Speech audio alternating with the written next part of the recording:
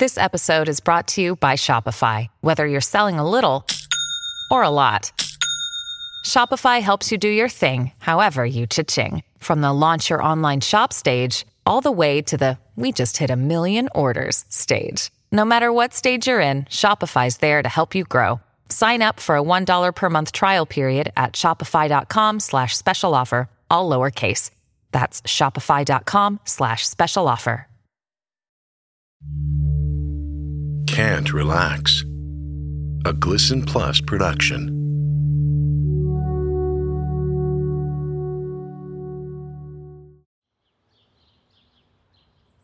Episode 4, size 10.5.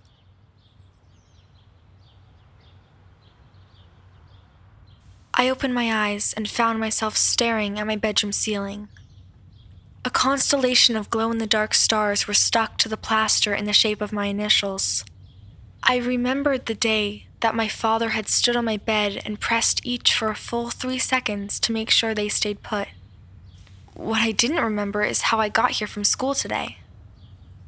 I could see the late afternoon sun streaming through the blinds.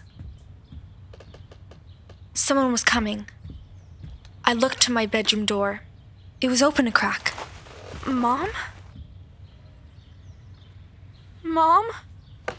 I leaped to my feet and moved to the closet where I hid the axe.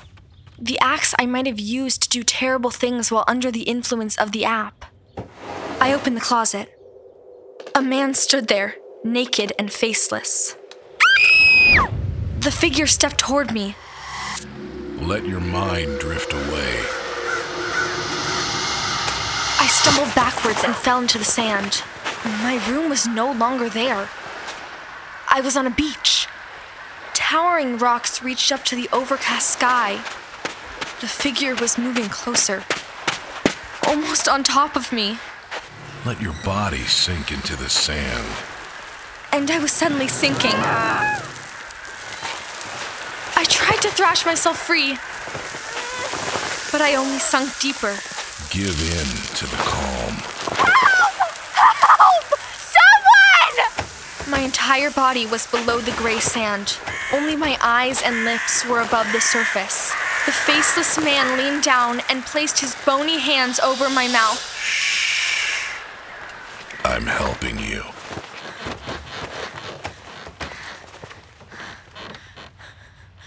I was in my bed, thrashing and kicking against the weighted blanket above me. As the sea laps at your feet, let every worry dissolve into the brine. I turned to my nightstand, where my phone was glowing dimly. The voice was coming out of the speaker. I snatched up my phone and powered it down. It sounds like you're up in here. My mom came into my room with a cup of soup and a piece of rye toast. She sat down on the edge of my bed. How are you feeling? Fine, I guess. Your body needed the rest. You'll be fine in the morning. Marie brought over your homework. Not that you should feel obligated to do it. Not tonight, after so much. I probably will, just to take my mind off everything that's been going on. I thought you would say that. I'm going to skip work tonight, just in case you need me. You don't have to. I'm totally fine. I already called the hospital. They were more than understanding. I was actually relieved that she'd be home. I didn't want to be alone in the house after what happened last night. You eat this soup and toast. You must be hungry. I'll be right downstairs. My mom kissed me gently on the forehead and then exited my room. I didn't know what to think or worry about first. Then I felt my stomach grumble. It was 7:30 and I hadn't eaten anything since breakfast. The soup and toast suddenly smelled very good.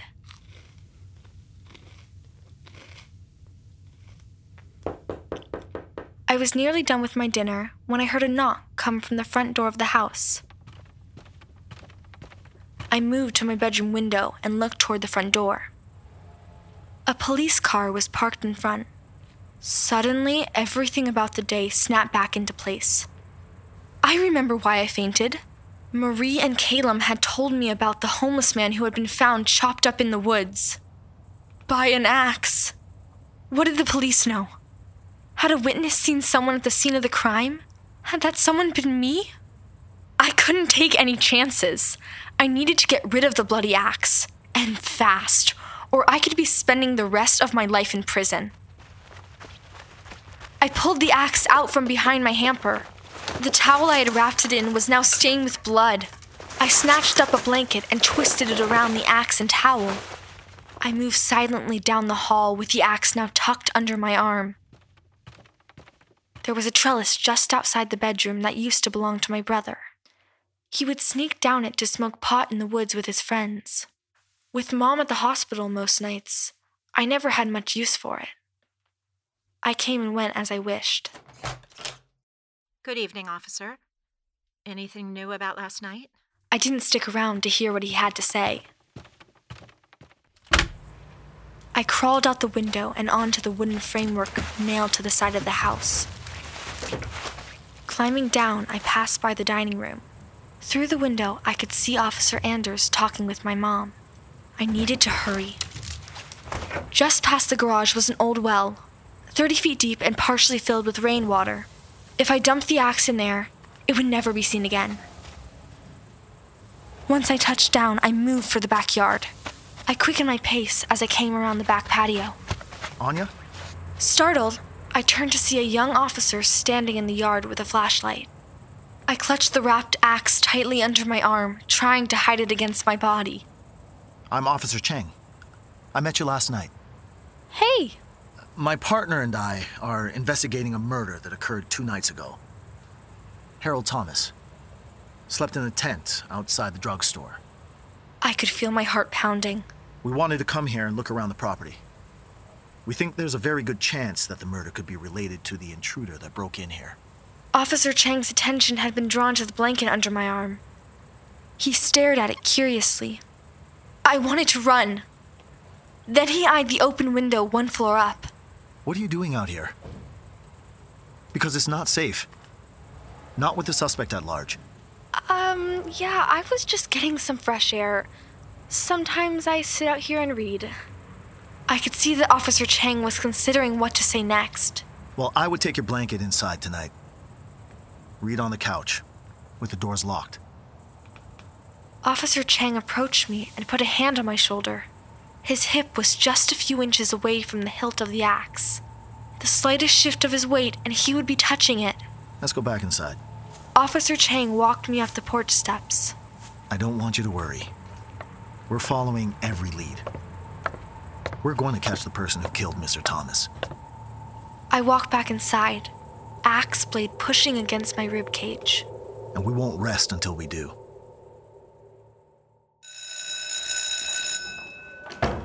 I came out of English and found Marie waiting for me. I hadn't seen her yet this morning, and she looked as terrible as I felt. Caitlin was with her. Anya? I think I'm having a mental breakdown. I told her that anyone could crack with everything that's been happening. Last night, I was sitting in my room after 3 hours of ACT cramming, and I look outside. I saw someone standing on my front lawn between the willow trees, looking straight up at me, with a knife in their hand. This is where it all goes from creepy to just plain delusional. She didn't need to say it. I just knew. Was it Sunday? Holy shit. How did you know that? Sunday was the one who attacked me. Oh, God! No way! I was so hoping I was going crazy. Nah, that can't be true. Sunday? The girl fosters kittens. I didn't want to say anything yesterday. I barely believed it myself. But it was her. She scared me. Something was wrong about her. It's the Peace in Mind app. After I used it, I blacked out. The app? That makes no sense. I've listened to every meditation, and I'm the same old amazing me. It does make sense. I had a dream the other night after a session. I thought it was just a stress nightmare. I was suspended in a tree. Rope wrapped around my wrists and ankles. Crows perched all around me in the branches. The ground was just covered in blood. It was a dream. Dreams are freaky. When I woke up, there was blood dripping from the corner of my eye. Like a tear. But red. blood. You both need to delete the app right now. I'm having a hard time believing all this. Caleb, don't be a dick. Why the hell would I make this up? Delete the app. Okay. I did it. Gone. For now, the app is sticky. It keeps reappearing like a virus or an annoying pop-up ad that redirects your browser. Well, I'll keep deleting it. Might be a good excuse to buy a new phone. Do the police know about Sunday? I told them after the attack, but I don't think they believe me. I'll tell them what I saw. With 2 witnesses, they'll have to take this seriously. Do you think she could have had something to do with the killing of Crazy Harold? I wasn't sure whether to hope she did or didn't. If it had been her, then it hadn't been me. I don't even know what to think right now. After school, we go to the station together. Absolutely. I've got practice. But from now on, we check on each other every couple of hours. We see anything strange, we text immediately. Agreed. I'm still feeling like I might be on a hidden camera show right now. I'm not that good an actor. That's true. I saw you in Romeo and Juliet. Oh, shut up, you asshole. I breathed deep. Thank God. I wasn't alone in this anymore.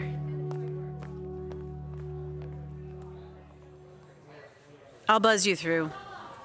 The evidence room is at the end of the hall. Someone will help you there. Hello, how can I help you?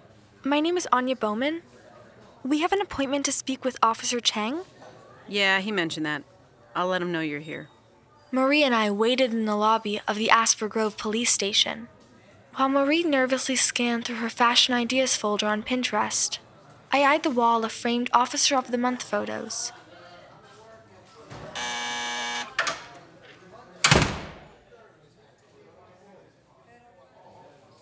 Anya, what can I do for you? Officer Chang, this is my friend Marie. Thank you for taking the time to see us. Nice to meet you, Marie. I think we actually go to the same church. Your face did look familiar. I was eager to get past the chit-chat. Tell him who you saw outside your window. So, right after dinner... Officer Chang listened quietly as Marie talked, taking notes on a legal pad. After she finished, he asked her a dozen questions clarifying details. I tried to read his face. What more did he need to hear? I'm glad you came to me with this, but here's the thing. I don't think Sunday was the person you saw. What do you mean? It was her. Maybe you thought it was her. Because of what Anya told you. I didn't even know that Anya... We don't get a lot of attacks like this. Thank goodness. Listen, Anya. We're feeling very certain that the person who killed Harold Thomas is the same one who came into your house. Maybe that was Sunday. That's the thing. There were sneaker footprints around Harold's body. And there were size 10.5 men's. Your friend's feet are a lot smaller than that. Oh. Sunday has very small feet. Smaller than mine. My mind started processing this. Size 10.5 sneaker prints. I wore 6. That meant I couldn't be the one who killed Crazy Harold. I tried not to laugh with relief. Maybe a man killed Harold, but I know who was outside my house. Standing outside isn't a crime. We're still trying to get in touch with Sunday's family. Their house was empty. Neighbors say they go north often. When we know more, we'll be in touch. But if you see anything else, report it. All information is helpful. Leaving the police station, I found myself surprisingly relaxed. Sure, there was a deranged psycho lurking somewhere in Asper Grove, and an app that might be making people go crazy, but I couldn't have killed Harold Thomas. It was the thinnest ray of sunlight. I know what I saw. I do too. Do you know what the worst part is? I mean, besides from the death and everything. We have a test this Saturday that will probably determine the rest of our lives. For weeks, all I could think about were the ACTs. They had slipped from my mind these past 2 days. For obvious reasons. Yeah, I've really lost focus. Why don't you come over tonight? We can cram with practice tests. That would be great. I don't want to be home alone anyway. I'll order pizza. And see if Caleb can bring over some of his stepmom's cookies.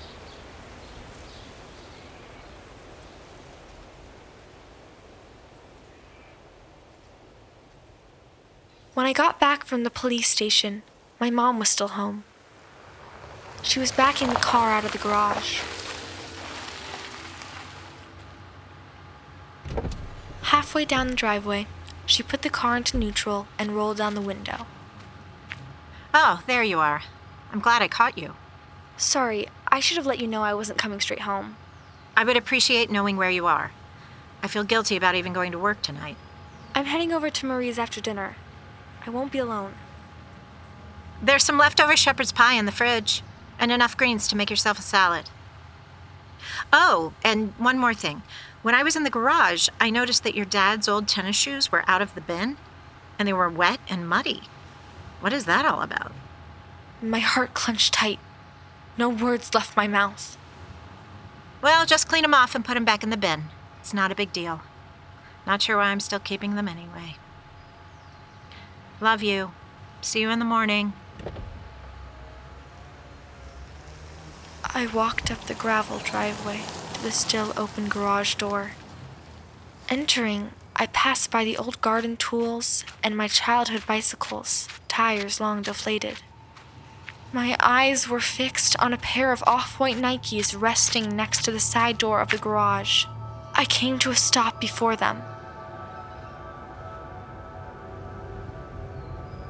I reached down and picked up one of the shoes and looked at the tag on the underside of the tongue. US, size 10.5.